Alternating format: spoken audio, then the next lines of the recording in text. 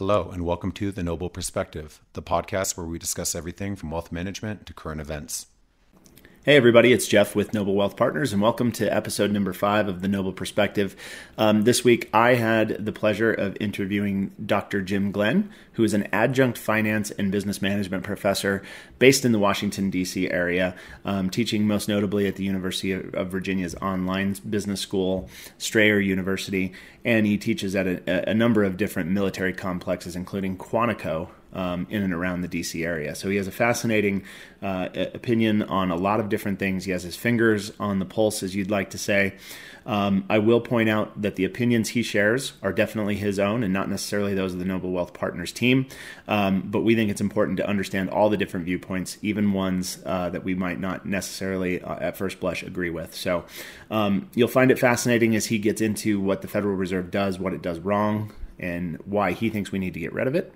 As well as giving us at the end of the episode his 3-point plan on how he would handle the growing problem of inequality in America. So without further ado, here is episode number 5 of The Noble Perspective.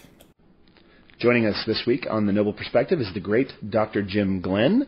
Jim is an adjunct professor at a number of different university programs, most notably the University of Virginia and Strayer University currently. He is also a very fine resource on everything that comes to do with the Federal Reserve. So this week we're going to be chatting about a lot of different exciting topics, including public policy, the Federal Reserve, how Dr. Glenn would approach different avenues in that world. But before we do that, Jim, if you wouldn't mind for the audience, if you could talk a little bit about who you are, how you came to where you are today, and what it is that you're excited about. And we'd be remiss if we also didn't have you talk a little bit about the book. Okay. I grew up in the D.C. metropolitan area, so I've been around politics and economics and finance all of my life. I went to American University here in D.C. and ended up with a degree in finance and a minor in econ. In the late 70s, I went into the brokerage business where I was a retail investment advisor for until about 97. At which point I decided, because of the online presence, a new online presence of, discount brokers, et cetera, that the era of the retail broker, at least as I was at that point, was over. Could not compete against $5 trades.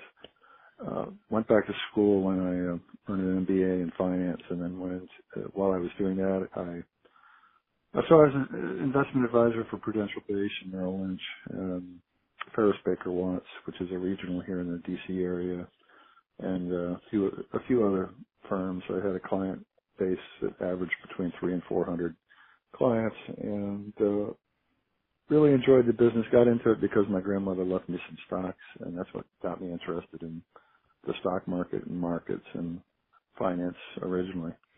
But I got tired. That's a very, as you know, repetitive, transaction-oriented business. Yep. And it was a commission-only business, so it was pretty high stress. And that combined with the fact that everything was going online compelled me to, get off the dime and go back to school and retool and find something else to do, which I did. Was a financial specialist with Wachovia and Wells Fargo for a while, and worked in commercial lending and underwriting for about 5 years while I was getting my doctorate. In 2006, I got my doctorate in finance from Nova Southeastern, which is in Florida. It's about 60,000 students. It was a Wayne Huizenga School of Business, and beautiful campus, good school. I really enjoyed the process, and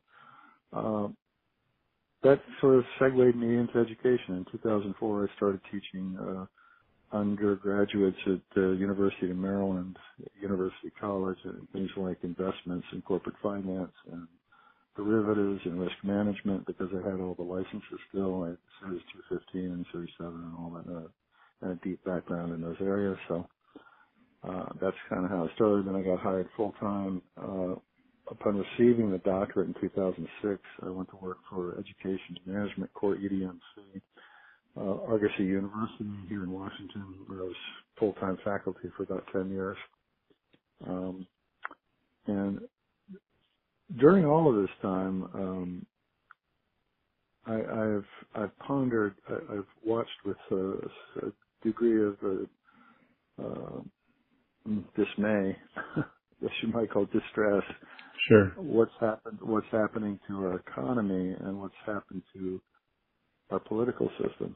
And I think that because the two basically walk hand in hand, in my opinion, and that is what has led me to writing this book, Wealth Inequality in America, Causes, Consequences, and Solutions. Is the name? It will be the name of the book, and I've got 10 chapters finished. It's about done. I need to spend another 40 or 50 hours on it and get the reference list together and get some permissions for a few charts, and I've got a publisher lined up. But the premise of the book is that a big part of our problem is our central bank, which is not really called the Federal Reserve, which is not federal, and is really works for very wealthy individuals and their constituents, which are their member banks, but not for the American people. And they're basically unelected officials with more power than anybody else and anybody in government. And money does make the world go round, as you know, Jeff, I'm sure. They control the purse string. So anyway, that's my story. I'm sticking to it. No, I think it's absolutely fascinating and terrific, because I think that this topic has become very popular in our space. We have seen quite a few people start writing about inequality and the failure of capitalism, and I know my business partner Grant, whom you know very well, had shared an article with you from Ray Dalio of Bridgewater fame and hedge fund manager. Great article. Yeah, I thought it was really terrific, and I think it's so topical right now, because I think there's a lot of folks who have the same opinion that you do, myself included, who may not have exactly the right frame of mind to know where all of these problems came from. So you mentioned the Federal Reserve, and I'm always somewhat fascinated by this, mostly from the perspective that I think the Fed sometimes is criticized for things they shouldn't be criticized for, but oftentimes is lauded for things that they don't deserve any credit for. So I'm curious on your thoughts going back. I mean, I realize that they're not elected officials. I realize they have so much power, but where do you think things took a wrong turn? Maybe they did at the advent in the early 1900s, just the fact that we created a central bank. But I'm just curious about your thoughts on the history and where things kind of went haywire. Okay. Well, as you probably know, it's not our first central bank. We've had three. The first one shortly after the American Revolution, and then one in the early 1800s, which was ended by Jackson. So from 1835 to 1913, the country we had no central bank. In 1913, a bunch of very wealthy industrialists got together off the coast of Georgia at a place called Jekyll Island. Yep. The Rothschilds, the Warburgs, the Morgans, the Gettys, or their representatives got together to formulate, this was in 1911, to devise a plan to put together a central bank for the United States, which would control money and credit. Ostensibly, I say, to even out the boom-bust cycles that had prevailed in the business world since from 1835 to 1913. There was a financial panic in 1907, which was used as an excuse to basically ram the Federal Reserve bill through Congress in 1913 under Wilson's administration. And Wilson, after signing it, said, and I have the quote in my book, that it was, he said basically, I have ruined my country, I'm a miserable man, something to that extent. All the founding fathers were, all except Hamilton, were adamantly opposed to central banking, because basically central banking is a very, it's a diabolically clever wealth transfer mechanism, which takes money from the lower and middle classes and moves it upward. Right. And I elaborate that on my book at how that mechanism works. It's not rocket science, but it is pretty clever obfuscation. Right. When you control, the levers of money and credit, which these gentlemen do, you control the country, and they create. As you said, they get credit for being inflation fighters, but they're fighting the inflation that they created in the first place. And this happens decade after decade. I tell my students, think of an accordion player. When they pull the accordion out, that's the state expanding the money supply, creating excess liquidity, and the bubble du jour. When you press the accordion back together, that's the collapse, okay, which inevitably follows. Right. The largest collapse was 1929, after their founding, and many started tightening money much too quickly. Whether this was deliberate or just bad policy, is a matter of debate still. But in either case, margin accounts were called in, and a panic ensued, and the rest is history. So then they created the Great Depression, which the FDR's New Deal and the World War II got us out of that. But my major problem with the Fed is, one, they're not elected. Two, it's a monopoly. Mm-hmm. And three, it is not a monopoly that is really exists for the average American. It exists for wealthy Americans and for those people with access to credit. And that would be so. And when I said earlier, it's a brilliant, diabolically clever wealth transfer mechanism. These bubbles are deliberately created for the wealthy and the member banks. It's right. the most recent being the housing bubble. And now we've seen a stock market bubble. I mean, personally, I think it's a bubble. I think valuations are really stretched right now. Sure. Maybe not bubble, but close. So the Fed, decade after decade, just in my lifetime alone, I've seen 7 or 8 of these, boom busts, credit cycles, basically created by 4 Fed, its member banks, and their best customers. They're very wealthy individuals.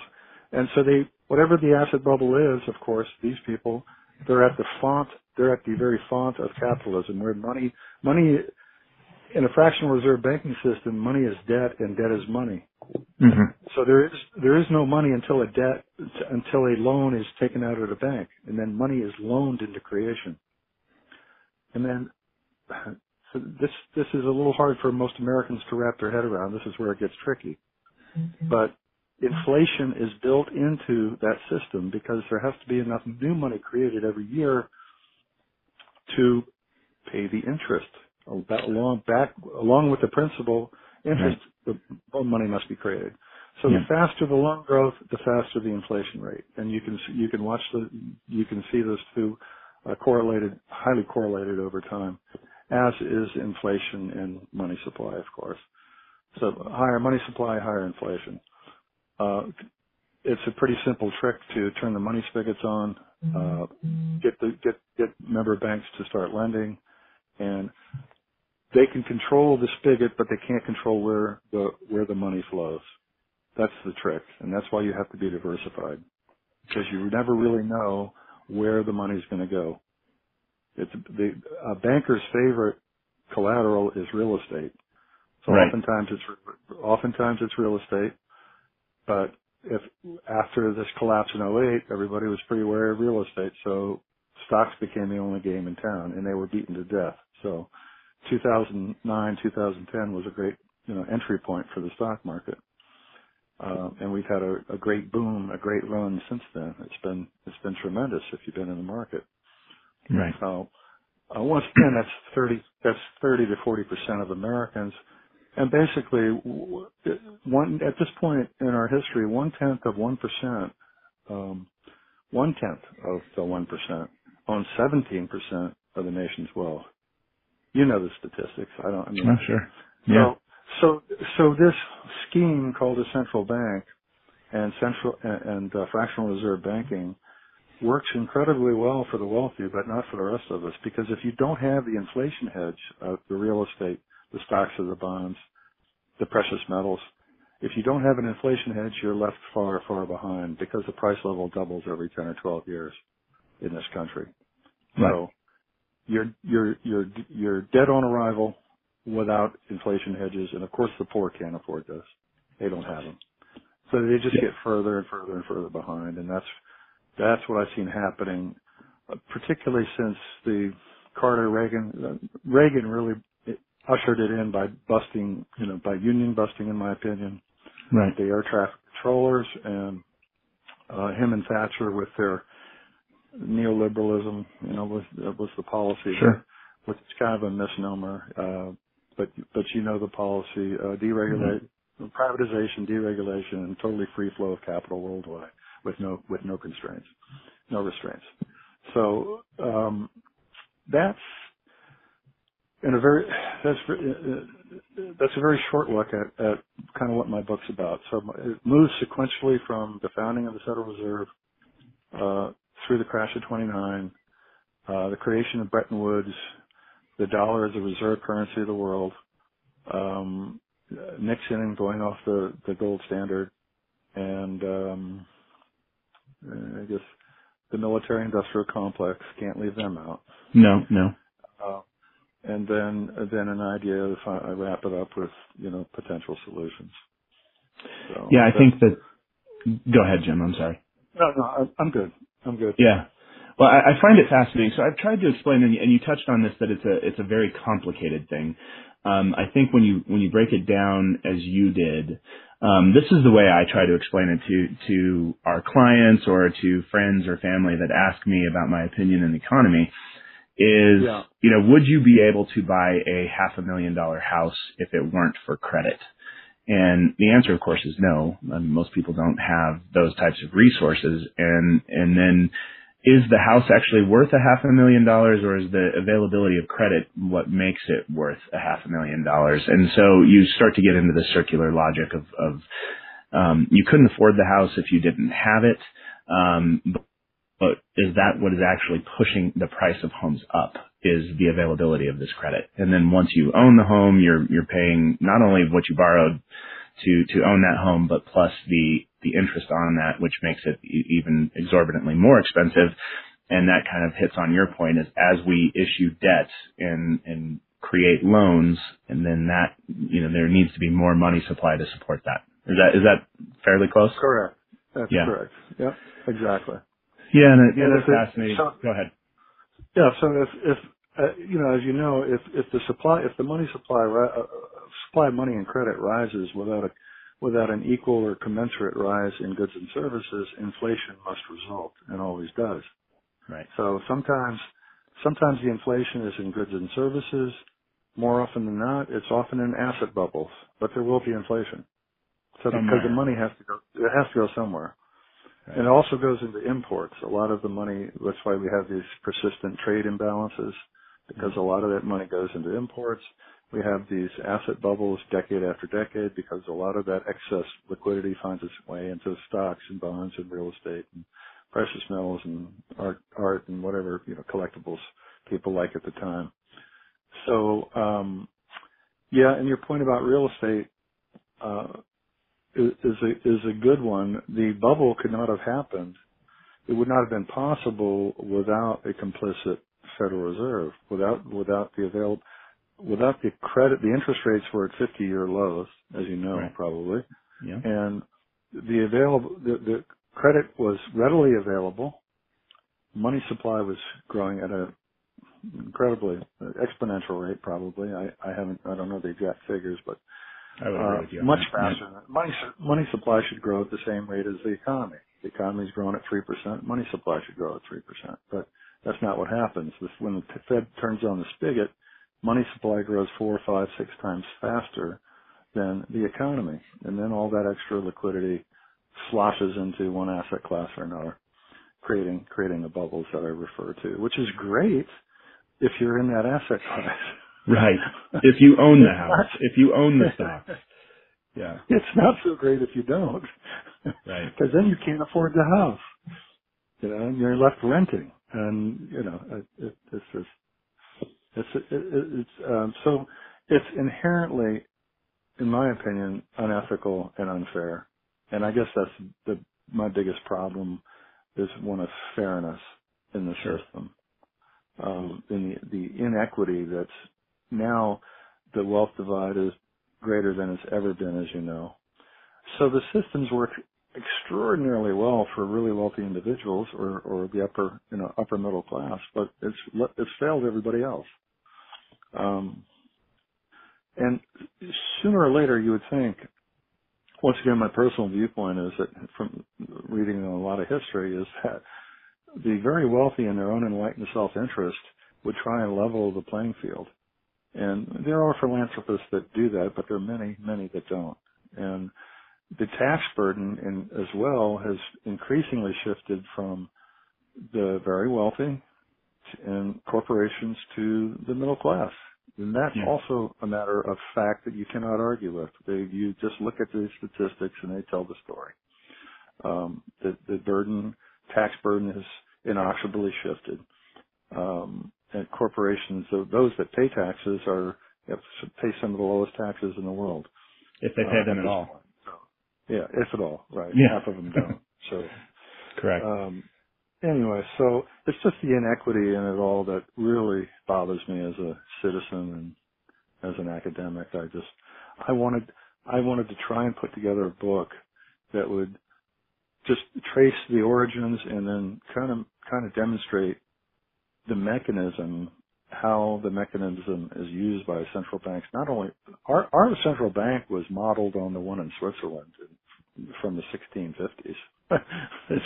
So this has been around a long time. It's nothing new. It is what it is. It's diabolically clever in many respects, but unfortunately, the one thing I tell my students, all of them at every level I teach, from doc students down to undergrads, I say, please get yourself an inflation hedge. Buy a home, buy stocks, buy precious metals, buy something that will keep pace with inflation. Yeah. Because it is built into the system and it is inevitable. So sometimes worse than others. We've been fortunate that the demand for loan demand has been down for the last 10 years for obvious reasons, and the banks, having been burned a little bit, are leery about lending. So that's why we haven't seen explosive inflation through all this quantitative easing that's been going on. Right. Because the banks are essentially borrowing from the Fed is buying non-performing assets from the Fed, mortgage-backed securities, and then the banks are taking those reserves and buying risk-free, but putting them in Federal Reserve, back in the Federal Reserve account to earn, 0.5% or 1% interest risk-free rather than loaning it out. Right. Which is what's been going on for the last 10 years. So that suppresses the loan demand and, Yeah, so we've had no velocity of money. They call, the economists call it velocity of money. There's no velocity because there's no loan demand. Right. And the banks have been lending like madmen, like they, were in 2000 to 2008. Yeah, and I guess we should probably correct ourselves. There may be loan demand there, but the banks have no reason or no desire to push that money into the system. Right, exactly. Not when they get a risk-free return of 1.5% or 2%. Risk-free 2%. If you can, that's the old license to steal mantra I talked about with banks. Is lend it out at 6, pay people 3 to hold their deposits, and then go home at noon. So they found a new way to do that. That's right. Yeah. So I got a quick question for you, Dr. Glenn, if you wouldn't mind. The Federal Reserve has a very cursory understanding, I think, from the general public. But I think I know you and I probably have a little bit of a deeper understanding on this, but I think generally people assume that when the economy goes bad, they lower interest rates to get money out there to hopefully correct some imbalances of a contracting economy. And then when there is a potential for for inflation when things are going really, really well. The old adage that they take the keys away, or the punch bowl away, excuse me, from the party. Yeah. What do we do without this system of a central bank to control those imbalances? Do we just allow them to sort of ebb and flow and meter out themselves through the great market, or is there another better solution that would be in place? Well, that's a good question, and I don't I wouldn't presume to be the de facto expert as far as having an answer, but I can say Right. this. Me neither, by the way. Yeah, we have the deepest and most liquid price setting mechanism in the world called the bond market, right? Which sets interest rates based on supply and demand every day. So, being a free market, I believe in free markets, but we have not had free markets in this country for many decades, in my opinion. So. I'm a big believer in free markets. I would say let interest rates find their equilibrium level through the supply and demand for various instruments. Because we're running essentially a planned economy, just like communism. Sure. When you think about it, we have a planned economy. You have these men in hoods, long black cloaks behind big, oak doors, making decisions about where interest rates should be, or how much money should be available, and to who. Mm-hmm. That inherently leads to malinvestment and these boom bust cycles that we've seen, and then an unfair advantage for some at the expense of the many, in my opinion. So. One, get rid of them and have the markets set interest rates. Two, we have an entity called the Treasury Department. Right. Which can gauge the pace of economic growth and can supply available money and credit as necessary. If the economy is moving along at 3%, then you increase money supply 3%. No more, no less. And the market will do that for us because it's in their interest to do so. Yeah. So I don't think I would say, along with Ron Paul, yeah, I would say get rid of the Fed. I think they do much more harm than good. Personally, that's observations based on 45 years in the markets and just reading everything I get my hands on having to do with the market, politics, and the economy, and we don't need them. Right. They're really an anachronism, and they're not there for us. They're there for banks, which are there to basically, as Griffin. Have you read The Creature from Jekyll Island? I haven't, but I've heard about it. Yeah. Excellent book called The Creature from Jekyll Island, written by, I think his first name is Robert. Last name is Griffin. But he calls the Fed an instrument of totalitarianism because of the inherent the inevitable servitude that it will put most of us in. And that's what the founding fathers found, whether it was Washington or Jefferson or Adams or any of these men were all vociferously, adamantly opposed to a central bank. And this is why. That is why. And it hasn't changed. There's the same, but the bank itself deliberately obfuscates the very name Federal Reserve is a misnomer because it's not federal. Sure. No. It's privately held. It's clever, right? Very clever. Mm-hmm. But, and basically an instrument to enrich the wealthy at the expense of the middle class and the poor, in my opinion. Well, which quite frankly, they've done an amazing job, obviously. well, they certainly have. and I was going to say, quite frankly, I think the banking system in general, I think we need one. A healthy banking system is good for the expansion of the economy, but I would say that it's also a very good instrument for creating wealthy people at the expense of the poor. Yeah. Well, I wouldn't do away with the banking system. I think I would prefer to see free market mechanisms, because whenever you tinker with the price mechanism, you end up with distortions in pricing, whether it's interest rates or money supply, and that inevitably leads to problems. Yeah, and the distortions are what create the need to have the corrections, right? And that elasticity in the correction is what that's the pain that's created when things get distorted in one direction or the other. Yeah, exactly. That's the boom. Yeah. That's the boom. And then there's always the inevitable bust. And, the bust is usually, it's kind of like gaining and losing weight. Yeah. Yep. Being a man of years, I call it the battle of the bulge. But no, it's always much easier putting it on than taking it off. But in similar fashion, the bust is always many times worse. It does much more harm than the boom. The boom, no question. The boom is great.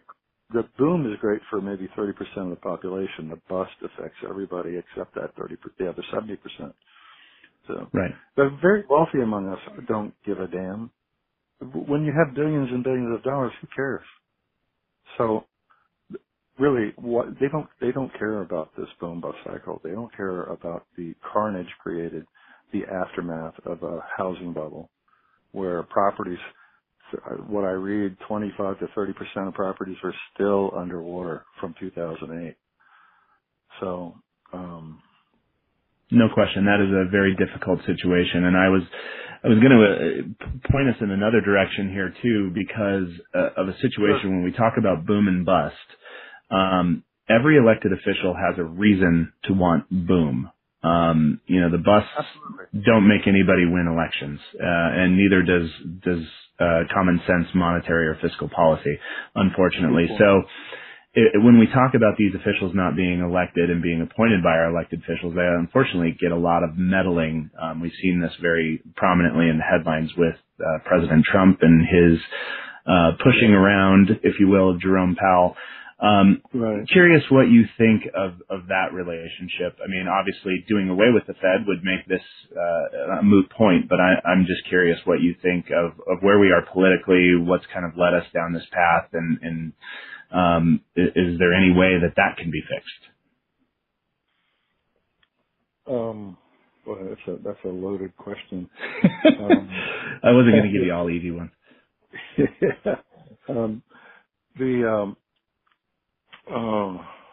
So the Fed ostensibly has a two-man. I mean, they've had severe mission creep since '87. They being the Fed. Right. But prior to '87, the crash of '87, their mandate was to create stable prices and full employment, price stability and full employment.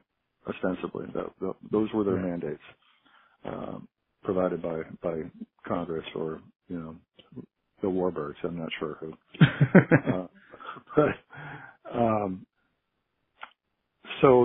And they have never, in my opinion, they have always sided with capital over labor. Yes. Okay. Just generally speaking, I think that would be safe to say that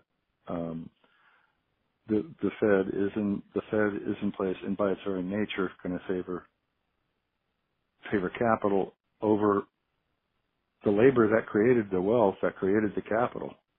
That's kind of the ironic part, is the people that create the wealth, the laborers, yep, don't get to enjoy any increased productivity. So if you look at productivity, for example, has gone up, steadily since the 70s. Wages have flatlined in inflation-adjusted terms. So but whose wealth has accrued mightily? Well, the top 10%, especially the top 1%. Yep. So the equity owners of these businesses, correct? Yeah. Yeah. So, in my opinion, the preponderance of evidence seems to point to the fact that, one, they're not apolitical. They're kind of by their nature Republican oriented, because the Republicans are they are the party of business, Sure. and Labor is the party, and the Democrats are the party of labor, and never the twain shall meet, and they haven't for over 100 years. We wouldn't have a 40-hour work week, and we wouldn't have child labor laws. We wouldn't have PTO, et cetera, without FDR and labor unions, for example. But on the other side, you have the Fed and its minions and all the incredible power that's embodied in all the capital behind all of that. And that will always eventually win, in my opinion. And winning, it's going to be a Pyrrhic victory for the conservatives, because the country will be destroyed. There will be a revolution. Ultimately, if you take this to its natural conclusion, I don't want to sound like a Marxist here, but at some point, the divisions will become so obvious and so bad that there'll be fighting over the pie, and money that can leave the country will leave the country, and things will look somewhat like Venezuela, maybe 20 or 30 or 40 years from now. But if this continues, so as I was saying earlier, so the Fed, Trump pushing Powell around, that's just President Trump being himself. Yeah, that's who he is. His nasty bullying self, and trying to throw a bone to his base and much of his base, of course, encompasses Wall Street and the very wealthy and the people invested in markets who want to see interest rates stay as low for as long as possible. They want the party to go on, especially into the elections, of course. Right. So I guess I'm not answering. I guess your question was my thoughts on the Fed and being apolitical. No, they're not. They can't be, right?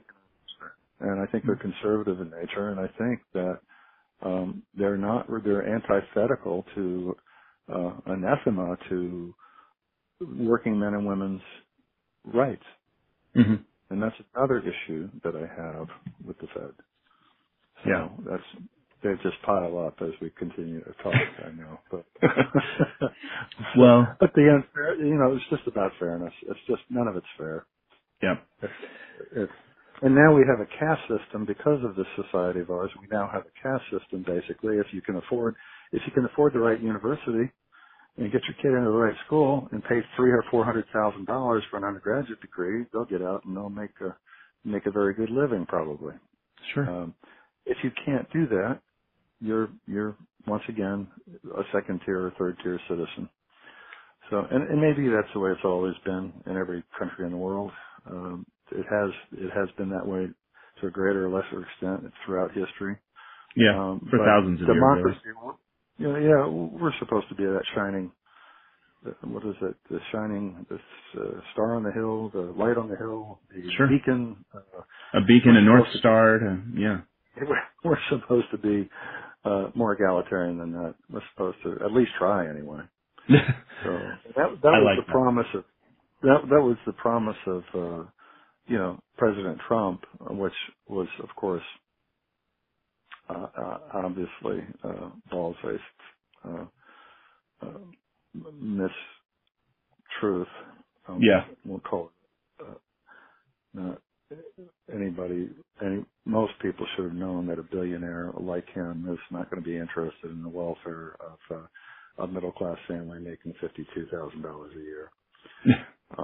But anyway, who are we to know that? Yeah. I'm not. So I don't know if that answers your question or not. I guess it boils down to the inherent inequities in the system that have been built into it and are perpetuated by those at the very top, and in our political system, in our banking system, in our military industrial complex. It's all, and in Washington, I don't have to go far. I would just take a stroll down K Street to see it. That's, money, and this is why you have to get money out of politics, because money buys access, and access buys influence. Influence buys legislation, which gets turned into law. And oftentimes the lobbyists themselves have the corporations write the legislation that gets passed into law. So, right. And that's how the tax law changes, and that's how these corporations get away without paying taxes. And, it's just, all these systems, these 3 or 4 major systems that we have in place now, political, economic, legal, et cetera, are all conspiring against the little guy. The average American doesn't stand a chance anymore. Right. It's just, so I'm thankful that I'm not 25 years old. I'm just, or 20, trying to make it, because things have gotten so much more difficult, so much more competitive, so much more expensive. And as you know, class mobility, we've gone from first or second place in class, there are scales and indexes for this. We're now in 7th or 8th place as far as being able to move up from one class to another. It's just gotten increasingly harder, especially over the last 40 years or so. So if you're in the lower middle class trying to move to the upper middle class, the odds are really stacked against you. Most definitely. So I think for our last question, one of the things I wanted to ask you would try to end on a somewhat positive note. It's a deeply complex issue. We all understand that, but if you could snap your fingers, if there were 3 relatively simple broad brush strokes that we could change tomorrow, what would be the first things? And I know one of those 3 would be to get rid of the Fed. Probably goes without saying at this point, but outside of that one, what are the other 2 that we could do that would be good pragmatic fixes that could probably steer us down a better path? Elections. Yeah. I'd like to see private and corporate money taken out of politics. Yep. Entirely. And a third one would be probably to reinstate the draft.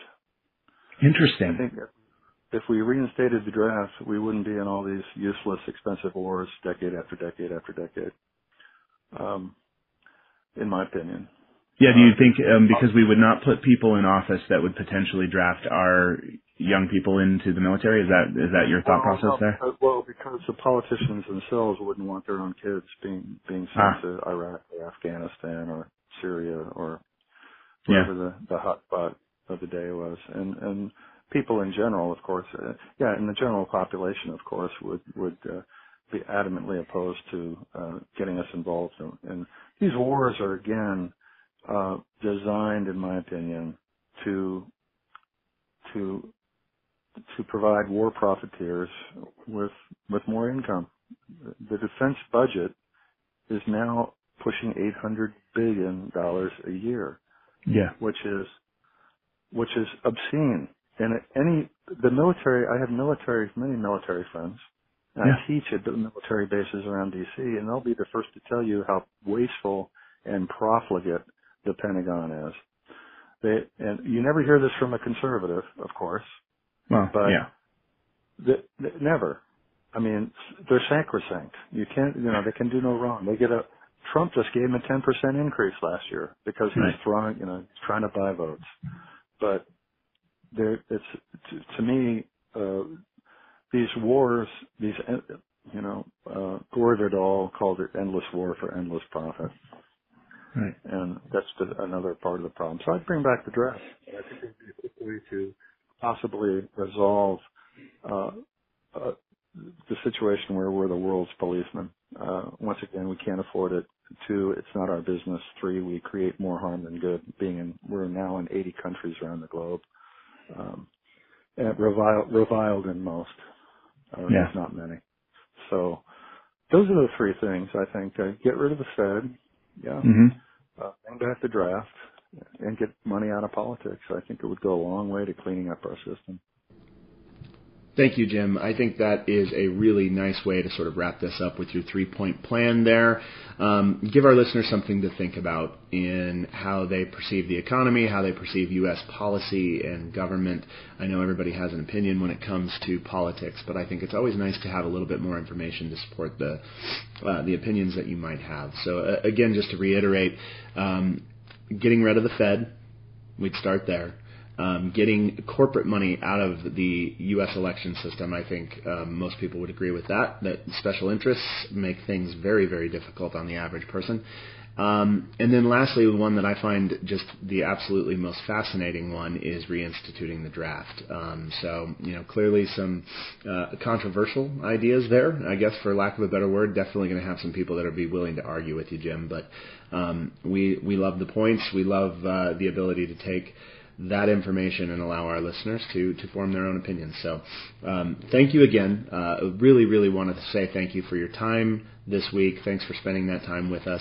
And maybe when the book comes out, we can get you back on the show, but we'd love to have you again and hope you really enjoy the rest of your weekend.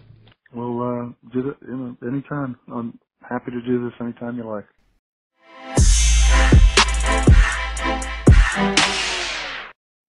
Thank you for listening to today's podcast. As a reminder, everything discussed in today's podcast is not intended to be investment advice or tax advice to any specific circumstance, and we would recommend that you speak to a tax professional or your investment professional about any questions that you might have related to your own situation. Noble Wealth Partners is not liable for any ambiguous or incorrect information that was mentioned in today's podcast.